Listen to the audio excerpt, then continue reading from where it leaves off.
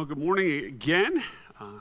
I am just a few hours away from engaging in a sabbatical for the balance of the summer. I'm grateful that our church leadership was wise enough a number of years ago to establish a pastoral sabbatical for every 7 years.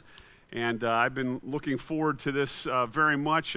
Kathy and I are going to be gone basically from ministry here at Living Water basically through the end of August. They'll be back the very beginning of September, and we're looking forward to a bunch of things with a sabbatical. One of the requirements is that I take a class, so I have a 2-week-long coaching of Christian leaders class that I'm really looking forward to taking. That starts right after the 4th of July weekend, but our biggest excitement is going to be next Saturday at 12:30.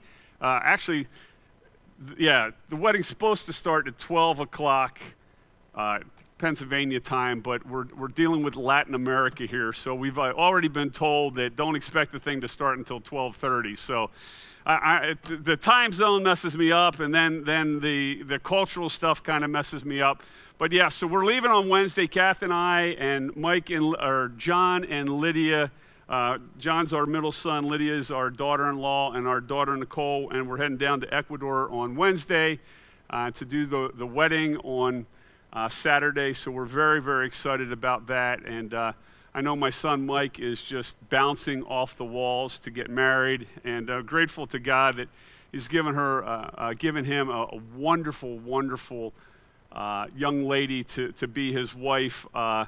He's probably, my gut feel is we're not going to see him back in the United States longer than a month, maybe once a year or something like that. I think he's going to be in Ecuador for a very, very, very long time. So I'm glad he's got someone who loves him very much. So it's been an exciting time for us. I had a great time working on the message this week, and one of the things that I'm a very linear person. You know, there's a lot of pastors out there that are way different than me.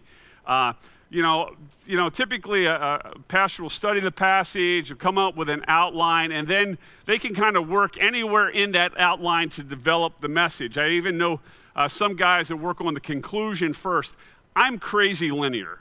I've got to get the outline nailed down, and then I've got to know the very first words I'm speaking, and I have to work straight down through that message. And so there's times I'll sit in my office for hours, like trying to figure out how to start this thing. There are other times where things just flow really easily. And one of the things that helps me sometimes is if I'm able to start off with a story. And we have a resource that Pastor Ben and I and Mike Bongo use on occasion, and it's a website called preachingtoday.com, and they have a bunch of illustrations in there. You can basically put in the passage that you're working on and hit the search key, and it comes up with hundreds of different illustrations that you could use. And I came across this past week with a true story from 2005 that I wanted to share with you to just kind of start things off.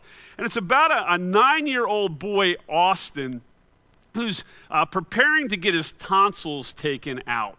And so prior to his tonsillectomy, as always happens prior to getting surgery, you're in the pre-op area, and the anesthesiologist comes into the pre-op room or curtained off area where you're at and applies an IV so that when you get into the operating room, they can run medicines through that IV. And this physician is like most physicians who work with young kids. They're trying to figure out how to make the kid comfortable and stuff like that. And this particular doctor, on his little surgery cap, he's got all of these very colorful frogs that have been imprinted on the fabric on his surgery cap. And Austin thought that this was great. He called it the frog hat. And so everything's going well. The IV gets put in. The doctor gets ready to leave. And as the doctor's walking out the door, Austin says, "Hey, can you wait for a second?" And so the doctor turns around and says, "Yeah, buddy, what do you need?" And Austin says to him, "Do you go to church?" And the doctor says, "No, I don't go to church. I probably should, but I don't go to church."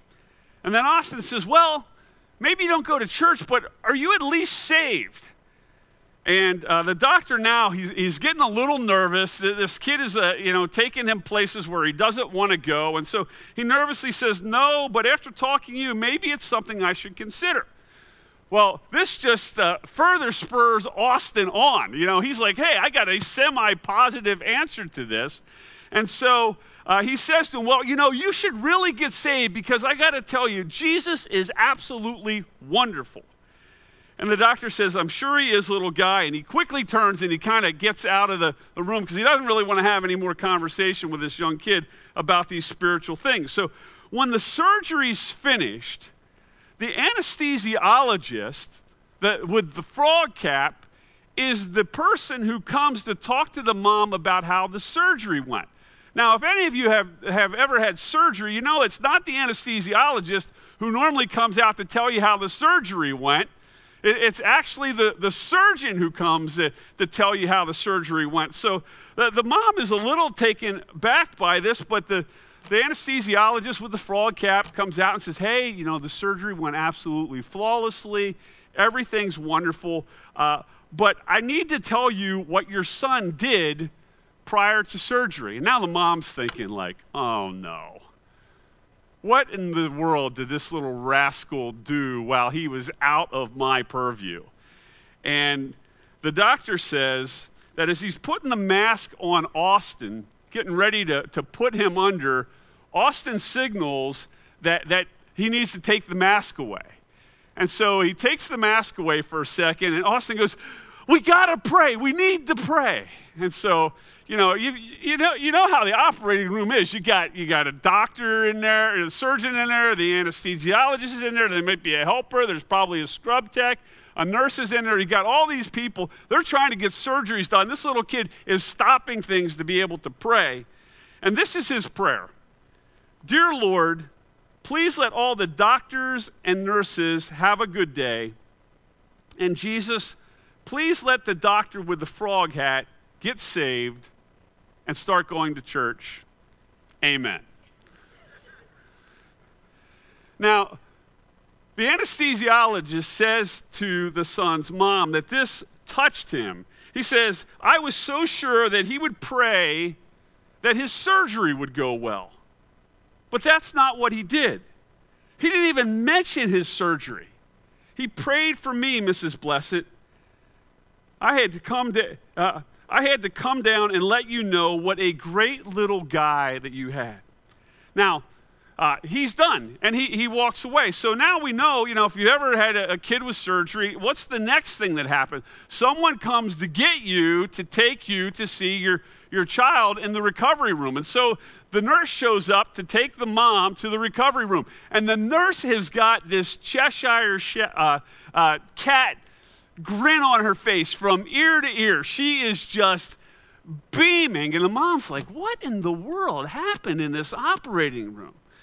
And so as they're making their way to the elevator, the nurse says this, there's something that you should know.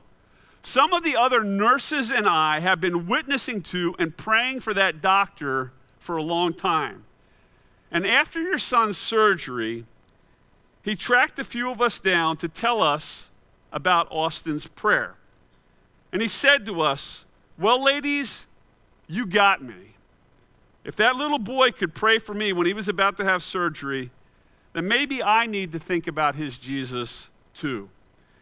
Now, folks, this morning, I want to tell you how that surgeon and every other person on the face of the planet can be made right with God. That's the game plan. And I'm going to do this by walking through what is perhaps the two most important verses in the entirety of the Bible. It's Romans 1, verses 16 and 17. These two verses, they are at the very core, the center of Christianity. They're a two-sentence summary of the gospel, and they form the central thesis of Paul's entire letter to the Romans. And on top of that, everything that you and I are going to learn as we make our way through Romans is designed to support and explain what's going on here in verses 16 and 17. So let's get started. If you have a Bible with you or a Bible app, make your way to Romans chapter 1, 16 to 17. If you're at home, flip open a Bible, get your Bible app. If you're here and you don't have a Bible, we want you to have one. We want you to take it. The Bibles are on the tables around the room. The only condition to that is please read it. Don't take it home and stick it on a shelf. Read it because it transforms lives. That's what the Bible does.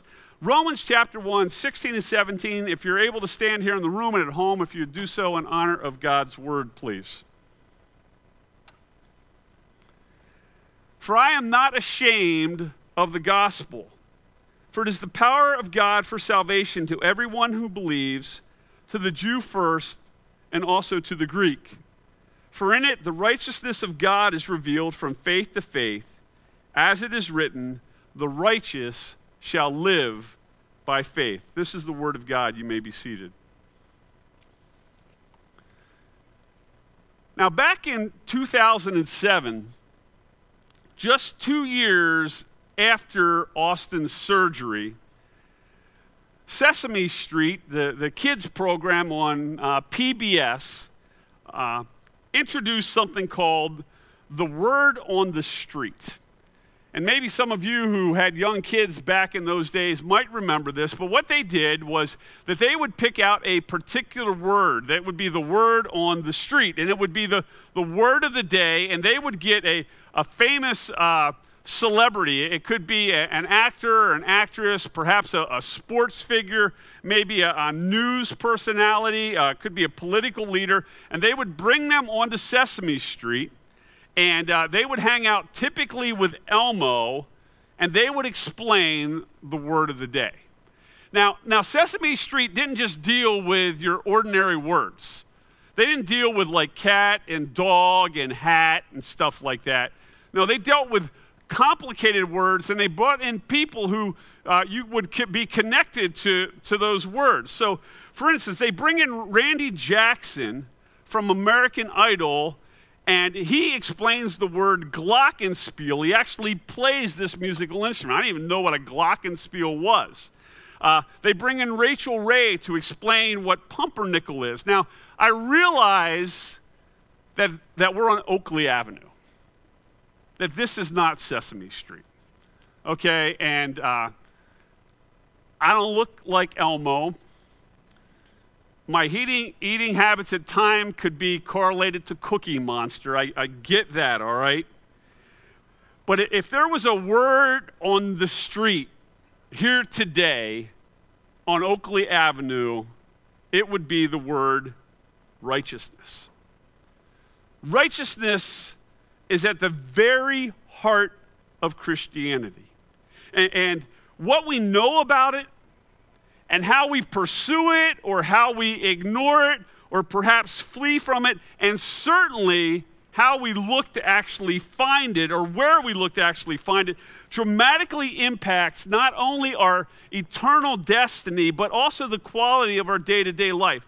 So I want to deal with 3 specific questions this morning. The first is this: what exactly is righteousness? Not a word that gets kicked around in popular vernacular very often. But what is righteousness? The second question I want to deal with is how in the world do we actually obtain this righteousness? And then finally, why in the world would anybody actually reject it? So that's where we're going this morning. What is it? Well, in verse 17, we're told that the gospel, the good news of Jesus Christ, reveals the righteousness of God from faith to faith. Now, the righteousness of God can be viewed multiple different ways in Scripture. And so there are 3 typical ways that theologians have looked at the word, the righteousness of God. And the first would be this, that Paul could be talking about God's righteousness as it relates to his character, to one of his attributes. And if that's the case, when we say that God is righteous, we mean that God always acts in accord with that which is right, and he himself is the final standard of that which is right. So God's standard, what is revealed in his holy word, the Bible, is the ultimate standard that determines what is right and wrong. So if God says through his holy word that something is right, then it's right. And if God says through his holy word that something is wrong, then it is wrong. And whatever God does, he never violates his own standard.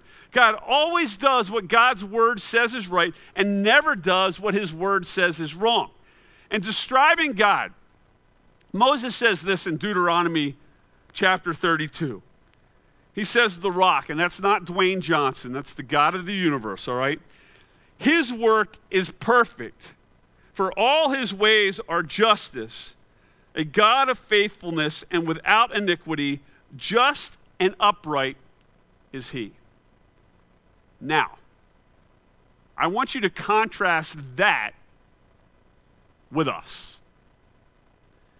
You and I are far from being righteous, which is going to become painfully obvious in this room over the course of the next several weeks as Pastor Ben and Mike Bongo, as he comes back on the weekends on occasion to preach, work their way through the balance of Romans 1 and into chapters 2 and 3.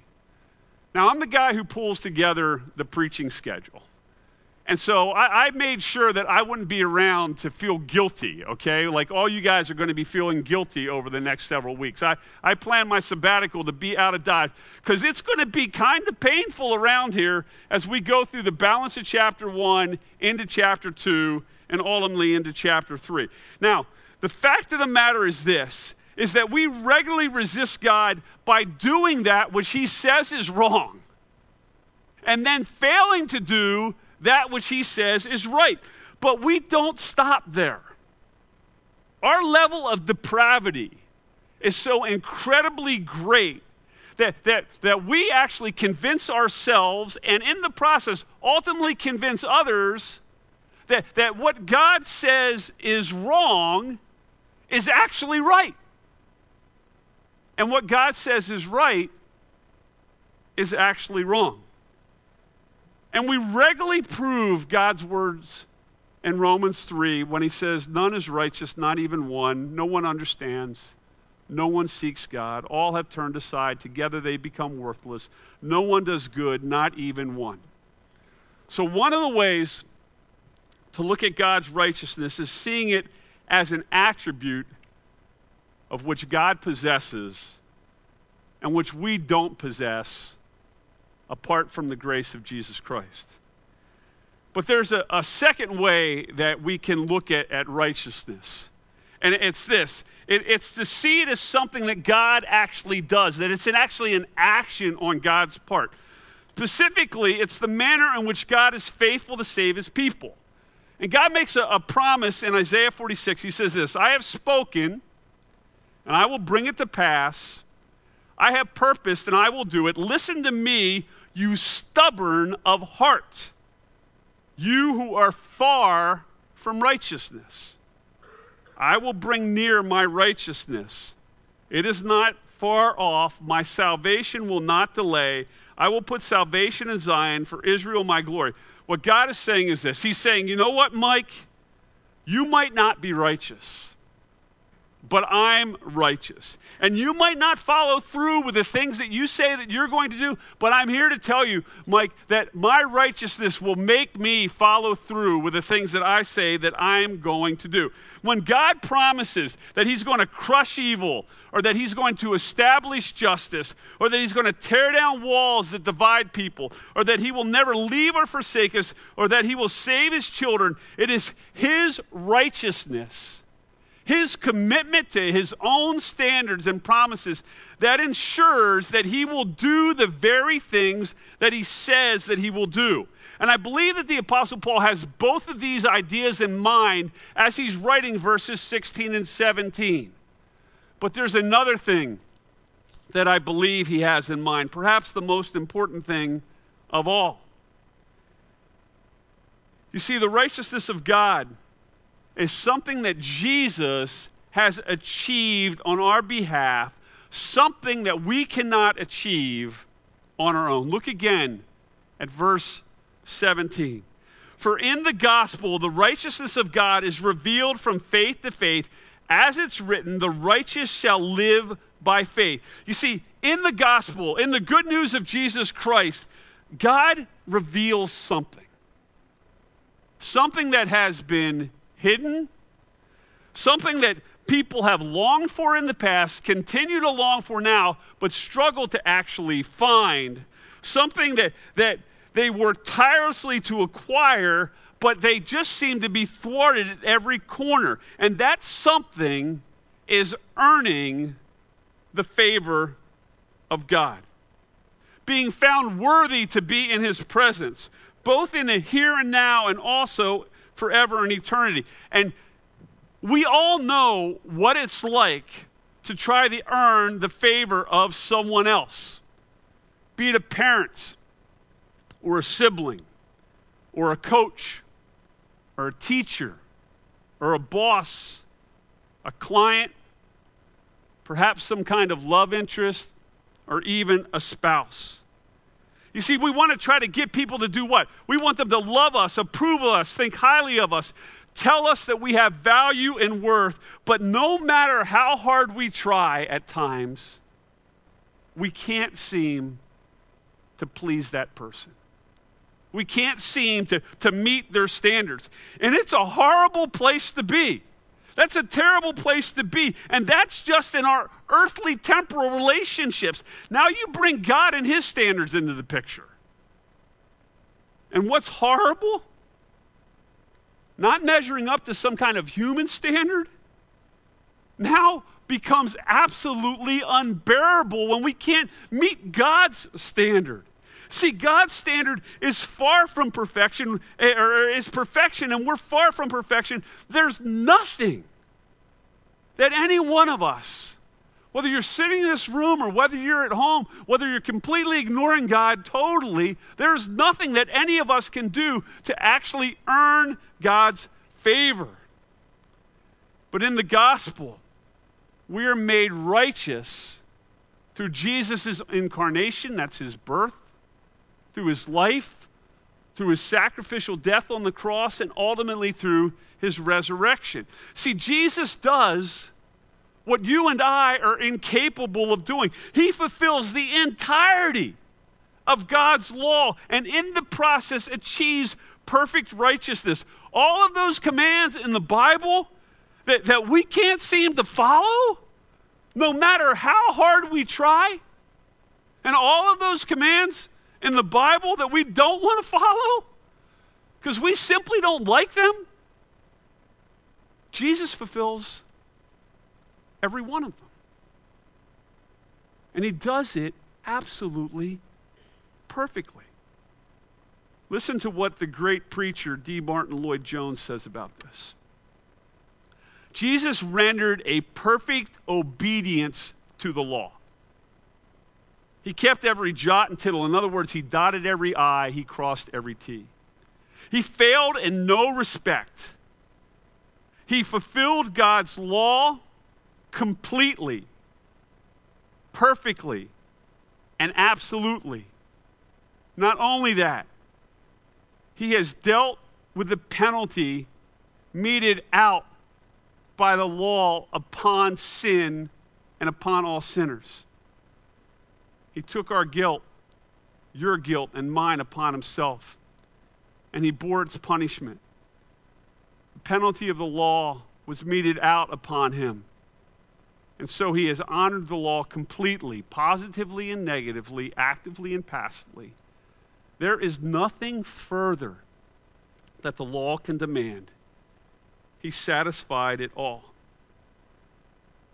So when Paul says that the gospel reveals, or that says that the righteousness of God is revealed in the gospel, he's not only saying it's an attribute of God, he's not only saying it's an action of God, he's also saying, most importantly, that all of the righteousness that we need to be accepted by God, all that we need has been earned for us, not by ourselves, but ultimately by Jesus. And that, brother, that's truly good news. Now, this brings me to the second question. How in the world do you acquire that? How do you get that righteousness? How does that get secured in our life? Well, in the 1600s, there was a Catholic monk. Many of you will know the name. His name was Martin Luther. And he was haunted by these two verses in Romans that we're looking at today. He had come to actually hate the term, the righteousness of God. For in it, all that he could see was this righteous God who is angrily punishing unrighteous human beings. And Luther, he has done everything in his life to be an exemplary monk. But no matter how hard he tries, he's unable to crucify the sin in his life. He wants to obey God's law. He's trying to obey God's law, but he cannot obey God's law no matter how hard he tries. So much so, this is what he wrote. Though I lived as a monk without reproach, I felt that I was a sinner before God with an extremely disturbed conscience. I could not believe that God was placated by my satisfaction. I did not love, yes, I hated the righteous God who punishes sinners. And secretly, if not blasphemously, certainly murmuring greatly, I was angry with God and said as if indeed it is not enough that miserable sinners, eternally lost through original sin, are crushed by every kind of calamity by God's law without having God add pain to pain by the gospel, and also by the gospel threatening us with his righteousness and wrath. Thus I raged with a fierce and troubled conscience. That's where Luther was. He's furious with God because he sees God as having this great standard. He can't meet the standard, and then God comes along, knows we can't meet the standard, and is crushing people because they're not meeting the standard. And for years, Luther struggled with this, trying to figure out how he can earn his own standing before God. And then one day, God opens his eyes to see that righteousness wasn't something that one earns through effort. Rather, righteousness is something that one receives through faith. And Martin Luther wasn't the only person who struggled to earn his own righteousness, who tried to justify themselves before God. That, my friends, is the human condition. Every person on this planet, in one matter or another, is trying to justify themselves. Every one of us, every day, works very hard to prove that we have some kind of value and worth. We work incredibly hard to try to not only be accepted by God, but in many cases, simply being accepted by our friends or our family or our employer or our neighbor or a boyfriend or girlfriend, or simply by the popular culture. And this is how it works. And we all do this. We study hard in school to get good grades. Or we push our kids to make sure that they get good grades. Why? Because we want to demonstrate that we have value. Yeah, we wrap it up in all these nice little things like it's really important, education's really important, stuff like that. But how our kids do in school or how we do in school, it determines whether we have value or not. We bust our tails on the field, on the court, in the pool, on the track, on the wrestling mat. Why? To validate that we're worthy. No one wants to go out there and lose and demonstrate that we're unworthy. We do all this hard stuff. Why? Because we want to show that we're actually worthy. We work hard. We strive to earn more money. Why? Because we want to prove ourselves in this capitalistic society that we live in. We agonize over tweeting just the right tweet or taking just the right selfie. Why? So that we have this perfect social media image. We code switch by adjusting the style of our speech, appearance, and behavior and expression. Why? So that we can fit in, so that others might accept us. We embrace this cause or that cause because why? We want people to think the best of us. And in the words of Dave Ramsey, you might like him, you might hate him, but this quote is amazing. We buy things we don't need with money we don't have to impress people we don't even like. That's the human condition. And we do it all to earn our own righteousness. And what is amazing is we do it to please all of these little gods that have a little g in front of their name that we actually worship. These gods that we've got lined up inside of our heart. They're all these little idols. The idol of prosperity. The idol of rugged individualism. The idol of education and intellectual superiority. The idol of power and beauty and pleasure and comfort. The idol of race or sexuality or politics or political correctness. The idol of social acceptance. And the list goes on and on and on. And that's just the gods with a little g.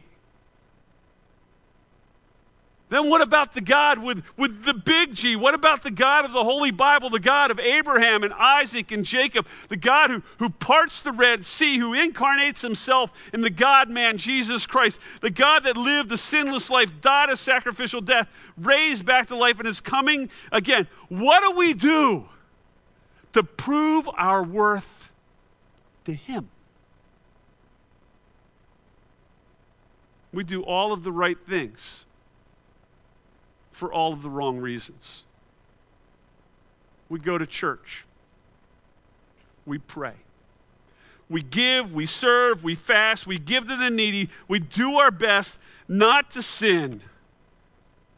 And while all those things are great, in it, none of those things, none of those actions make us right before God, because all of those actions, even these moral things we try to do, they're really not about God. A lot of times they're about us trying to make God accept us. So what makes us right with God? It's right there in verse 17. For in the gospel, the righteousness of God is revealed from faith for faith, or from faith to faith. As it's written, the righteous shall live by faith. Whenever you see repetition in the Bible, it's for point of emphasis. And that faith from faith, or that faith to faith, means that faith and faith alone is the only basis for our right standing with God. Righteousness it's never ever earned. Rather, it's given by God to those who place their faith in his Son. And Paul reinforces this whole thing when he quotes Habakkuk by saying this, the righteous shall live by faith. But what in the world is faith? Faith is not a work. Rather, faith is believing in God and humbly receiving the gift of righteousness that he freely offers. James Montgomery Boyce says faith has three elements. Let me run through them quickly. First, it must have knowledge. It's not an attitude. It involves content. You have to have faith in something. We'll run into people all the time and say, well, I'm a person of faith. Yeah, well, that's great. What is your faith in? I mean, people, what are you talking about? Faith has to have context. For the Christian, it's what? It is faith in something. That something is what? Jesus. You need to have faith in Jesus. Number two, faith consists of a heart response to the gospel. It always demands a relationship. It actually involves loving God because what he's done for us through Jesus. It's not some kind of intellectual exercise. Faith is a love relationship with the God of the universe. It's not some kind of hoity-toity, highfalutin, philosophical thing that's out there. Number three, faith demands personal commitment. Jesus isn't just a Savior or someone else's Savior. He's actually my Savior. Now, as I ponder this, who in the world wouldn't want this? Who in the world wouldn't want to be made right with God? Who would push back against this? Who rejects this? Well, clearly, we're told in verse 16, there were people in Paul's day who rejected this. Let me read the verse for you. For I'm not ashamed of the gospel, for it is the power of God for salvation to everyone who believes, to the Jew first, and also to the Greek. Now, the Greek word that has been translated ashamed here can also be translated offended. And while Paul might not have been offended by the gospel, there's certainly a group of people who have been offended by the gospel. So what is so incredibly offensive about the gospel? Here's a couple things that I've gleaned through my studies. Number one, the gospel is offensive because it seems so incredibly easy. People come along and say, what do you mean I don't got to earn this? What do you mean that it's actually free? You got to earn everything in this world. That's the way this world operates. How can this be free? And people hear that the gospel is received by faith and not by works, and they conclude what? It is simply too easy. It's too good to be real. And what I find so amazing about this is that people don't understand faith if they think that faith is actually easy. In the Gospel of Mark, chapter 9, there is an account of a father who has a son who's being harassed by a demon. And this demon's doing all kinds of physically terrible things to this kid. And do you remember the interaction that Jesus has with the guy? You remember what the guy actually says to Jesus? He says this, if you can do anything, have compassion on us and help us, Jesus. And this is what Jesus said. If you can, all things are possible for one who believes. And immediately the father of the child cries out and says, I believe, help my unbelief. You see, think about it. The dad who's got this ill kid, he's got Jesus right in front of him. He's got Jesus, the one who has healed lepers, who's fed 5,000, who's walked on water. He's got him right in front of him.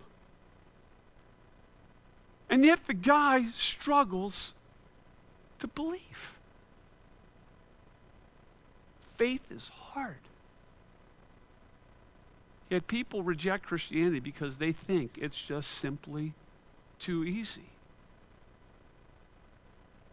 If it's so easy, why in the world isn't everybody coming to Jesus? Taking that step of faith, that's hard. 2, the gospel is offensive because it's undeserved. You see, what the gospel tells us is that we are sinners and that we don't deserve salvation.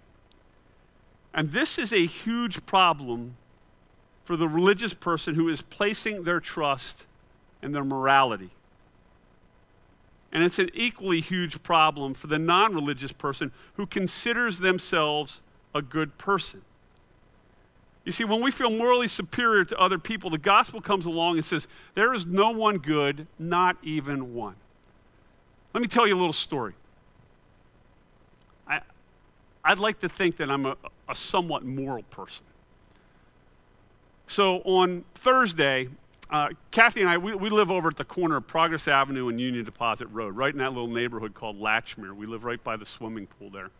And on Thursday evening, we were heading out. We had to drop some stuff off, and we pulled out of our neighborhood, and we pulled onto Progress Avenue, and we were heading down here towards Pakistan. We're only about a block from our house, and as we're driving down the road, on the left-hand side, right up against that part of Paxton Street, there's like a kind of a hill right there. So it's like Progress Avenue, which becomes Pakistan Avenue. But that part of Progress Avenue is right along a hill that goes up to people's houses, and it's a really steep hill, and there's not a lot of room. There's not much of a median there, and so there's a woman on one of those like motorcycles that you're bent over on kind of thing, on this really fast motor, and she's in the weeds there, up against the wall. And, you drive by that, and it takes a minute for your brain to process that there's something that doesn't look right about this. And so Cass says to me, she goes, hey, we better turn around. I'm like, yeah. So we swing back into our neighborhood, come around the block, and I get out of the car to help this lady. And I find out that she's just learned how to ride a motorcycle, and it's probably got a little bit more horsepower than she probably should be riding at that time. And she says she hit a rock. I think something else probably happened. But the bottom line is she bent the shifter that you shift the gears with your foot, and she couldn't get the thing into gear. And so her husband is coming along, she tells me, and I'm like, well, we'll stay here until your husband arrives. And so we stop and we do this really nice thing, and you think it's like a really godly thing, right? But the very fact that I'm telling you this means I made it all about myself. It wasn't about God. It was about Mike Leonzo and Kathy Leonzo looking good when you really get down to the bottom of it. That most of the good things that we actually do in life, they're actually driven.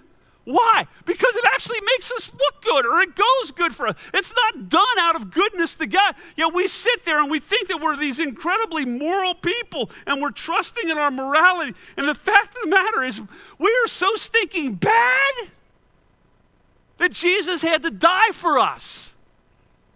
That's how bad we are, even on our best woman motorcycle saving days. And people don't like that.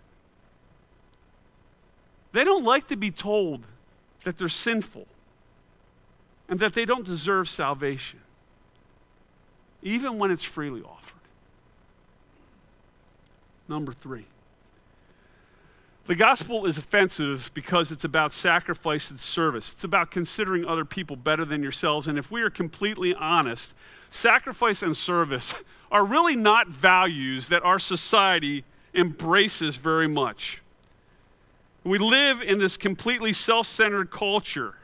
And how do we know this? Because one of the most important things to us is what? We want our kids to have what? Self-esteem. Our kids don't need to think any better about themselves. They think they're wonderful as it is. But we're all about self-esteem and self-awareness and self-fulfillment. We live in this culture that seeks comfort and pleasure.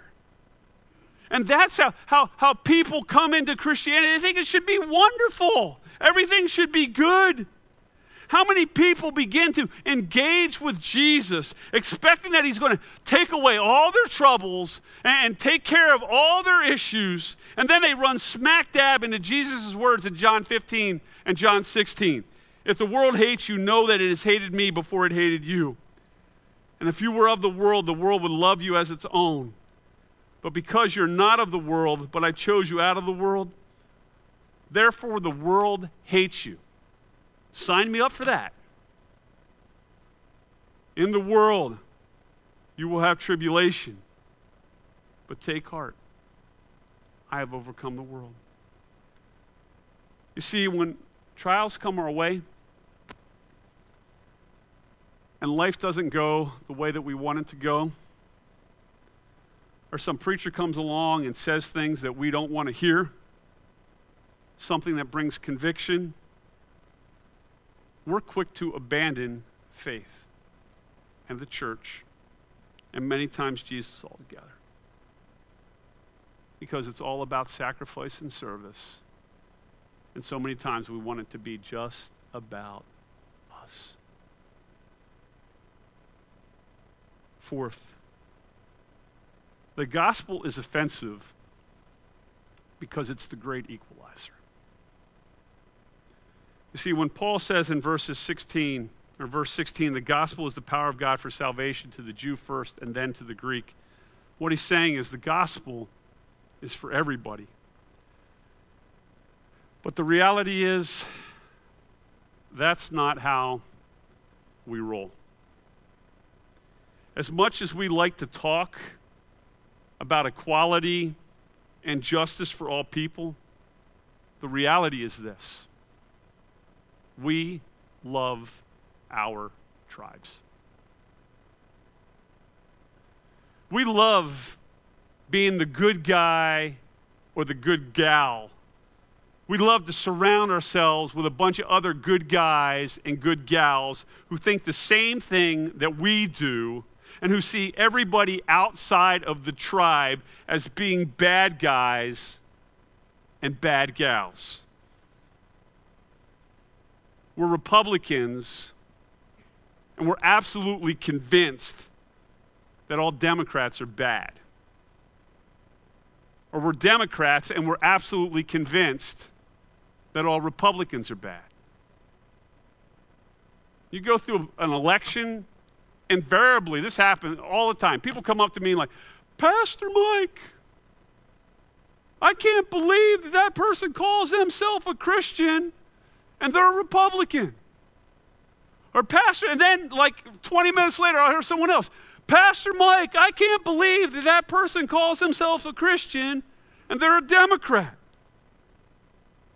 We love our tribes. We love lumping everybody into one big pile.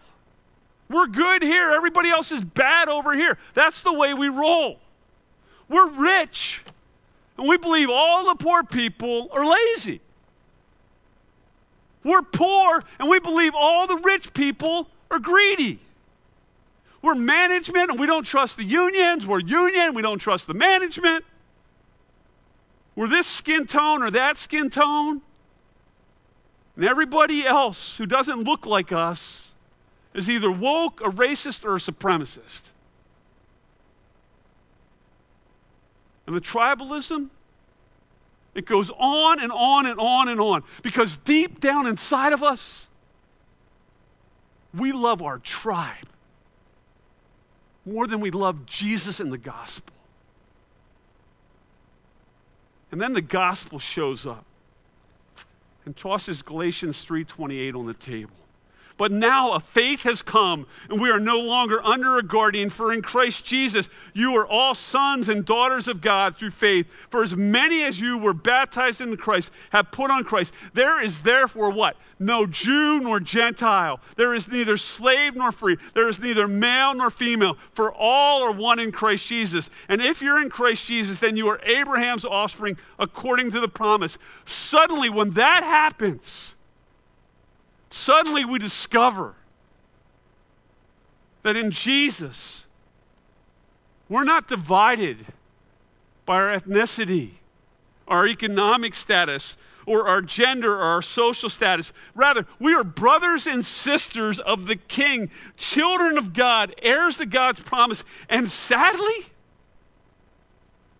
that's not what most people want. Most people want division rather than unity. They want to be served rather than serve. And they want power and position, not humility and sacrifice. Yet in the midst of all of those who are offended, there will be a remnant that actually get it, who aren't seeking a righteousness on their own, but are rather seeking a righteousness that comes from Jesus and Jesus alone. And may you and I be that remnant. May God use us in the same powerful way that he used the Christians in Rome and throughout all of Asia and the Middle East some 2,000 years ago. And may God allow us to be that remnant that changes the church and our community and maybe our world. Because we realize how incredibly beautiful the righteousness of God is that comes through faith and not through effort. Let's pray. Lord God, would you forgive us? Would you forgive us for how we so consistently try to justify ourselves before others and you? Lord, would you help us to see the absolute beauty of the gospel? That while we are yet sinners, we are loved. Not because of anything that we have done, but simply because you are good and kind and merciful. Lord, thank you that you loved us enough that you were willing to die on the cross for us. And Lord, help us as we ponder our own salvation and are overwhelmed by your grace. Help us to be a grace-filled people that offer the love and kindness to others. And through that love and kindness, Heavenly Father, might they see the love and kindness that flows through your Son's shed blood. And it's through his risen name we pray. And all God's people said,